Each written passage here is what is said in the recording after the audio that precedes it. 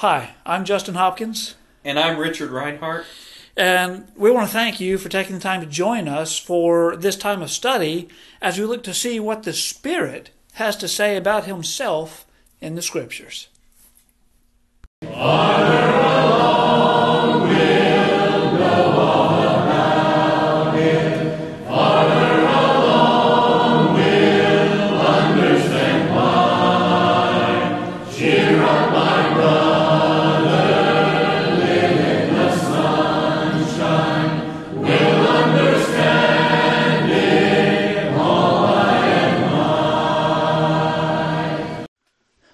Thanks for joining us again for the Spirit according to the Word. It has been several weeks since we have been able to record. It's been eventful. There's been COVID, quarantining, and exposure, and travel, and different things that have in one way or another kept us from it. So we appreciate your patience with that. But we're back now. We are, and we are all well. So praise God for that. Hopefully you are well too. So this week, as we pick up where we left off, we're going to take a look at some often misunderstood topics in regards to the Holy Spirit as He reveals Himself in the New Testament. And so we're going to begin by talking about the Spirit and His relationship to prayer. And one of those is the idea of praying in the Holy Spirit. And there's two passages that talk about this. And so we'll begin first in the book of Jude, verses 19 through 21. Of course, Jude only has one chapter. Jude, verse 19 says, "These be they who separate themselves sensual, having not the Spirit.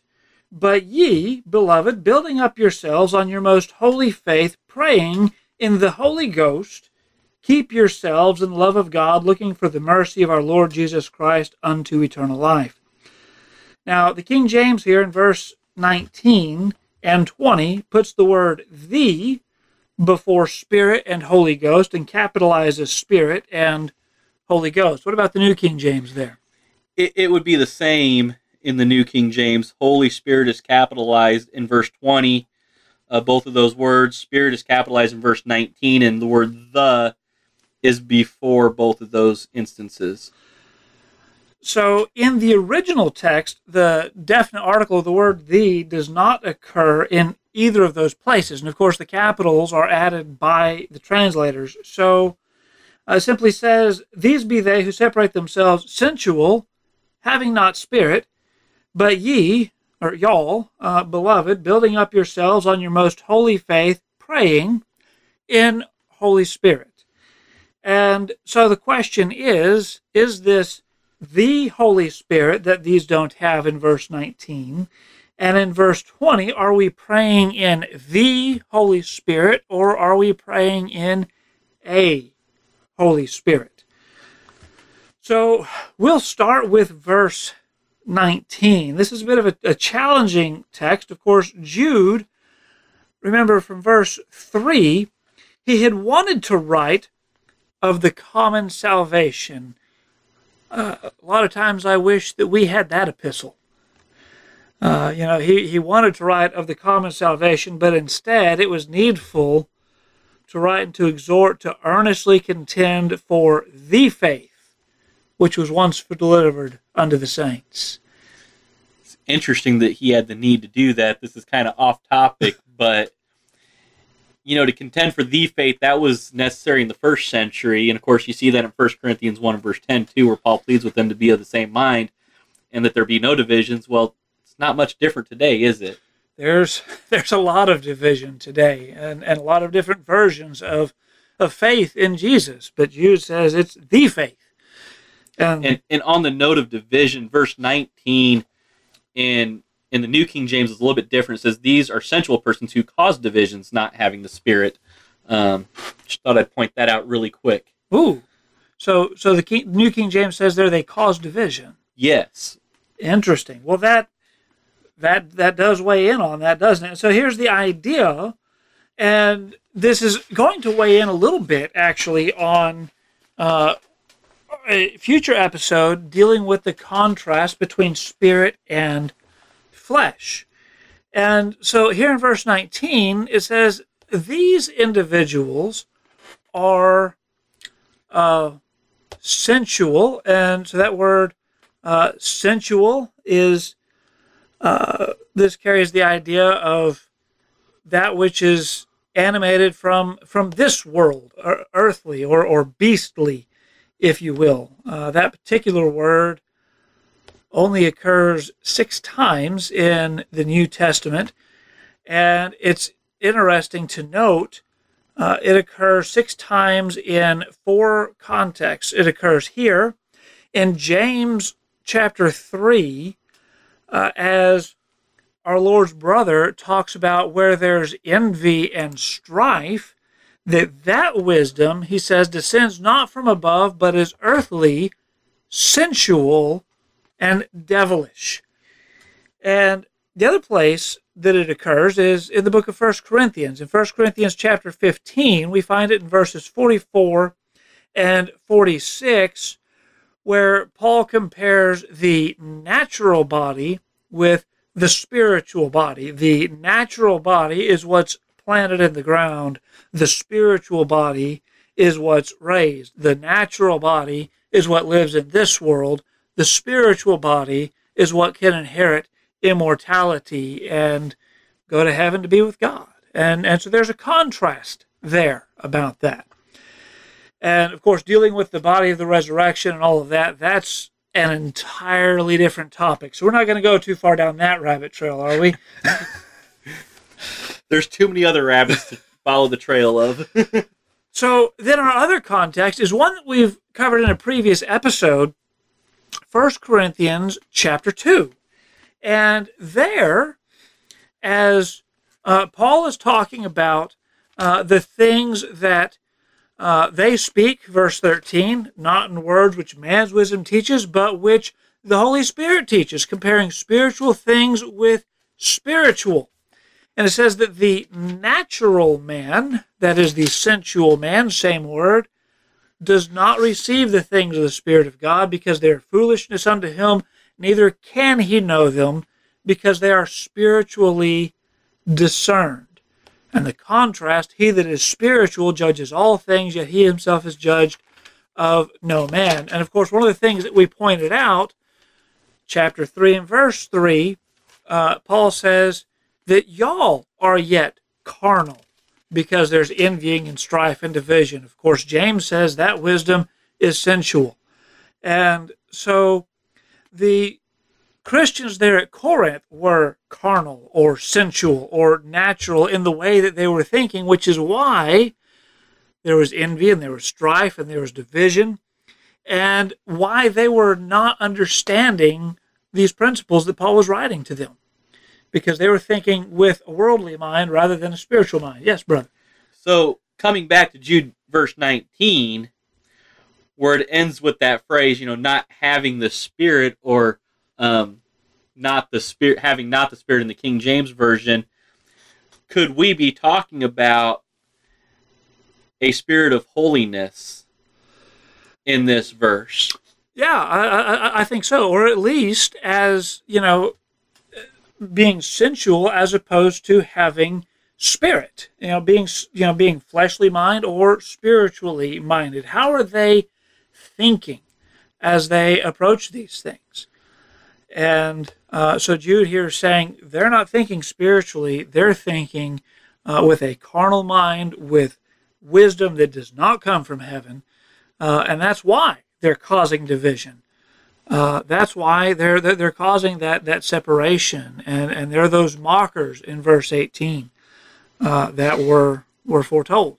That rendering in the King James Version, who separate themselves, that's kind of a sobering thought, isn't it? Yeah. And that's always, if there's division that's caused, who moved? It wasn't God.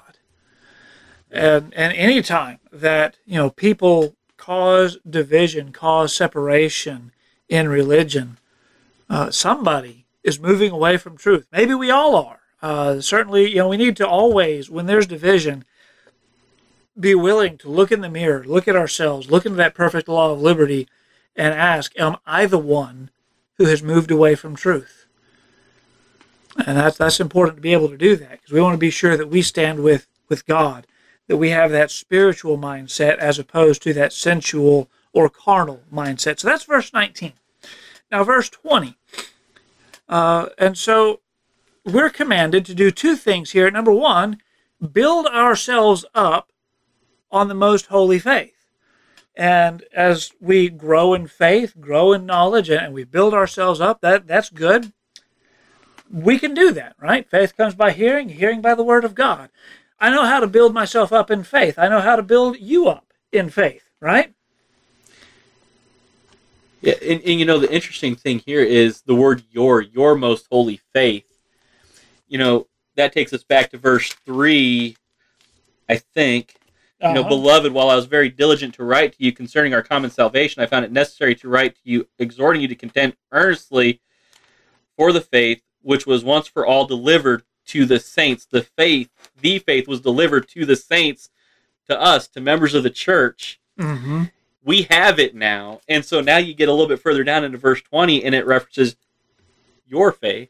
Yeah, so don't just contend for the faith, make it your own and grow in that faith. Absolutely. And then you come to the back half of this verse, praying in the Holy Ghost. Now, the definite article's not there, and here's the question: how do you pray in the Holy Spirit? I'm not really sure how to do that. Now, I've got some friends who are charismatic, who believe in modern-day miracles and those things, and they talk about praying in the Holy Spirit, and usually that involves speaking in tongues and some other things. And, of course, we've talked about that in a previous episode, about miracles and their purpose and their time, and those things have ceased. So we can't do that. Well, and don't we want to be careful as to how we understand this phrase so that it doesn't contradict any other portion of God's word? We read elsewhere that Jesus is our mediator, so we pray to the Father in the name of the Son. And so I have that same question that you just asked. How do we pray in the Holy Spirit? Yeah, I don't know, but consider this alternate reading, which is a valid translation, praying in a Holy Spirit, or praying in a spirit of holiness. Is it possible to pray without having a spirit that's holy, without having a proper mindset? Absolutely. And so is this maybe a command when you go to God in prayer and do that, pray without ceasing, right? 1 Thessalonians chapter 5. But when you do that, approach God in the beauty of holiness. Approach Him having first reflected on your own condition and ask for forgiveness for those sins and done what Jesus talked about in the Sermon on the Mount. If you have a brother that has something, leave your gift there at the altar and go be reconciled. Then come back and worship God. We don't want to be like the guy that went up to pray and he says, I thank you that I'm not like that person over there. When we approach God in prayer, if we're bringing up someone else, it better be to pray for them, not to call out their sin and claim that we're a lot better, because we're not necessarily better. We've got mistakes too. We need God's mercy too. Right, yeah. And so this idea then, praying in a spirit of holiness, that when we pray, not that we are somehow to invoke the Holy Spirit when we pray, and I have not found the scripture that tells us how to do that, but that we are to be holy in our mindset, holy in our attitude, holy in our lives. When we come to God in prayer, that the way we're living should match the way that we're praying, because God knows. That makes sense. Any other thoughts there? I mean, my only other thought is that, again, to say again that we want to make sure that we don't understand this verse to mean something that would contradict with another portion of Scripture. Yeah, and so with that thought in mind, there's another passage I think goes hand in hand with this, and that's in Ephesians chapter 6. Ephesians chapter 6, and we begin in verse 17. Now, this is the end of the Christian armor. And I think, most Bible students are at least on some level, even if in a passing one, familiar with the idea of the Christian armor, taking unto you the whole armor of God. Having your feet shod with the preparation of the gospel of peace, and your loins girded about with truth, having the sword of the Spirit, and all of those things. So beginning in verse 17, take the helmet of salvation and the sword of the Spirit, which is the Word of God, which it's interesting here, by the way, all of these symbolic elements in the armor, Paul tells you what they are. The sword of the Spirit, that's the Word of God. That's the Bible. And so this is the sword which belongs to the Spirit, the sword which is produced by the Spirit. And then verse 18, praying always with all prayer and supplication in the Spirit, and watching thereunto with all perseverance and supplication for all saints. And for me, the utterance may be given unto me, that I may open my mouth boldly to make known the mystery of the gospel, for which I am an ambassador in bonds, that therein I may speak boldly as I ought to speak. And so in verses 19 and 20, Paul has some very specific prayer requests for himself. And I'm going to chase this rabbit for just a minute. Notice what that prayer request is. Number one, that he might have the courage and the boldness to speak the gospel. Number two, that when he speaks, he might speak in such a way that people know the gospel. It's one thing to speak truth. It's quite another to speak truth in such a way that people understand it. And then number three, he's asking that he might speak as he ought to speak. And I think this has to do both with that he ought to speak, but also in the manner that he speaks. Earlier in this book, he talks about speaking the truth in love. And that, that prayer, that needs to be our prayer for ourselves, doesn't it? That we have the courage to speak, that we speak so that people can understand, and we speak as we ought to, that we speak in love, and we speak not to win arguments, but to win souls. Yeah, it's certainly possible to say the right thing, but in the wrong way. Absolutely. So that was free. We've killed that rabbit. Verse 18 talks about praying always with all prayer and supplication. The King James here says, the capital S Spirit. What does the New King James have there? The New King James has, in verse 18, capital S Spirit. Yeah, and so kind of interesting, again, here in the original text, the definite article, the word the, does not occur before Spirit. So it simply says, praying always with all prayer and supplication in Spirit, and watching thereunto with all perseverance and supplication for all saints. So the question is this a command to always be praying in the Holy Spirit? If so, how? Or is this saying that we need to, again, have that spiritual mind when we pray? And, having that mindset, that we're always praying. And, the King James here carries the idea, praying with all prayer, that is making requests with all supplication. And this is, again, an intensified request, a specific ask, and that these things that we're asking are for all saints, for all Christians. And specifically, verse 19, Paul says, for me, this is what I want you to ask for me. We need to be praying for one another as the body of Christ.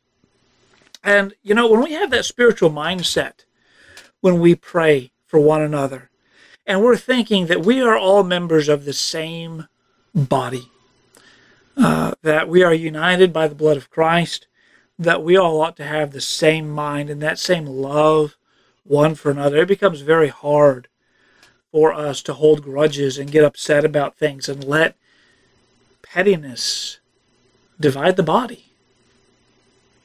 And so having that spiritual mindset and praying for one another in that way is what's commanded here. That we as soldiers in the army, we're to have one another's backs in the Lord's army. And again, it's interesting. The Christian army is based on the Roman armor. And that's one thing that our modern armies have that the Roman army did not have. And that was armor on their back. Because they were not to turn their back to the enemies. Now they could turn their back to one another, fighting in close quarters, and they did that. And they fought together and protected one another. And isn't that what we're supposed to be doing when we face the enemy? Well, absolutely. And certainly that should involve prayer and having that spiritual mindset when we pray for one another, when we pray for the spread of the gospel, when we pray for the work that we are doing. And so these are the only two passages that specifically mention praying in spirit, or praying in a spirit of holiness, or in the Holy Spirit, if you will. And so this is an alternate translation that fits with the original Greek text. It is a valid translation, and it's one that I would submit makes a lot more sense. That's something that I know how to do. That's something that I can do. You have any other thoughts to add there, brother? I think you covered it. And I mean, really, when we pray, don't we want to pray with the right attitude anyway? In James chapter 4, let me see if I can get there so I don't misquote it.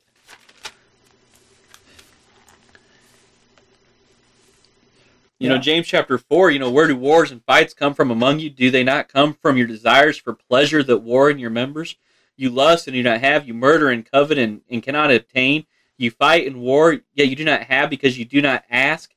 You ask and do not receive because you ask amiss, that you may spend it on your pleasures. The whole idea was they didn't have the right attitude.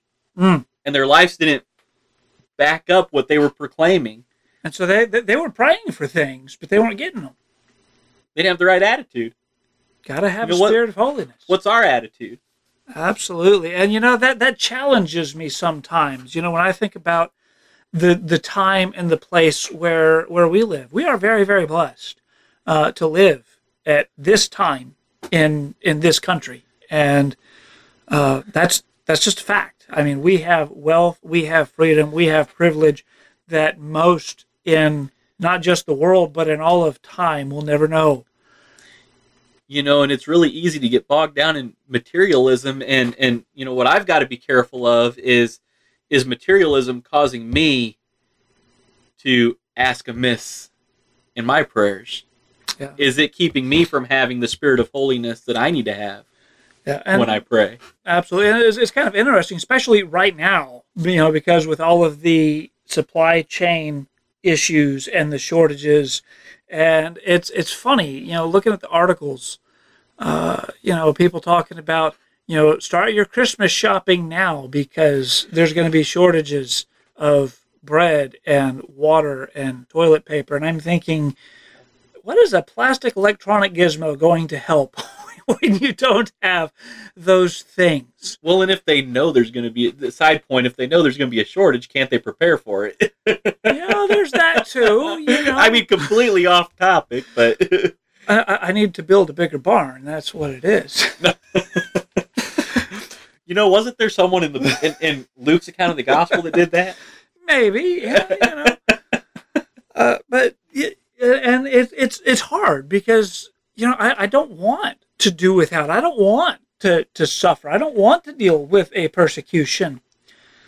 But we need to be sure that the blessings that we ask for, the blessings that we receive, that we use them to the glory of God and not just selfishly squander them. And that's a real challenge, I think, for us here in this country now. I know it is for me. It's definitely for me. All right. So praying in a spirit of holiness. If you have any other ideas, if you think we're flat wrong, if there's something we haven't considered, drop us a line. Let us know. We'd love to consider that and talk about it we want to study and learn and grow. And hopefully we've been able to challenge your thinking on this. So next time, Lord willing, we will talk about the Spirit and prayer a little bit more, and we're going to get into Romans chapter 8. So until next time.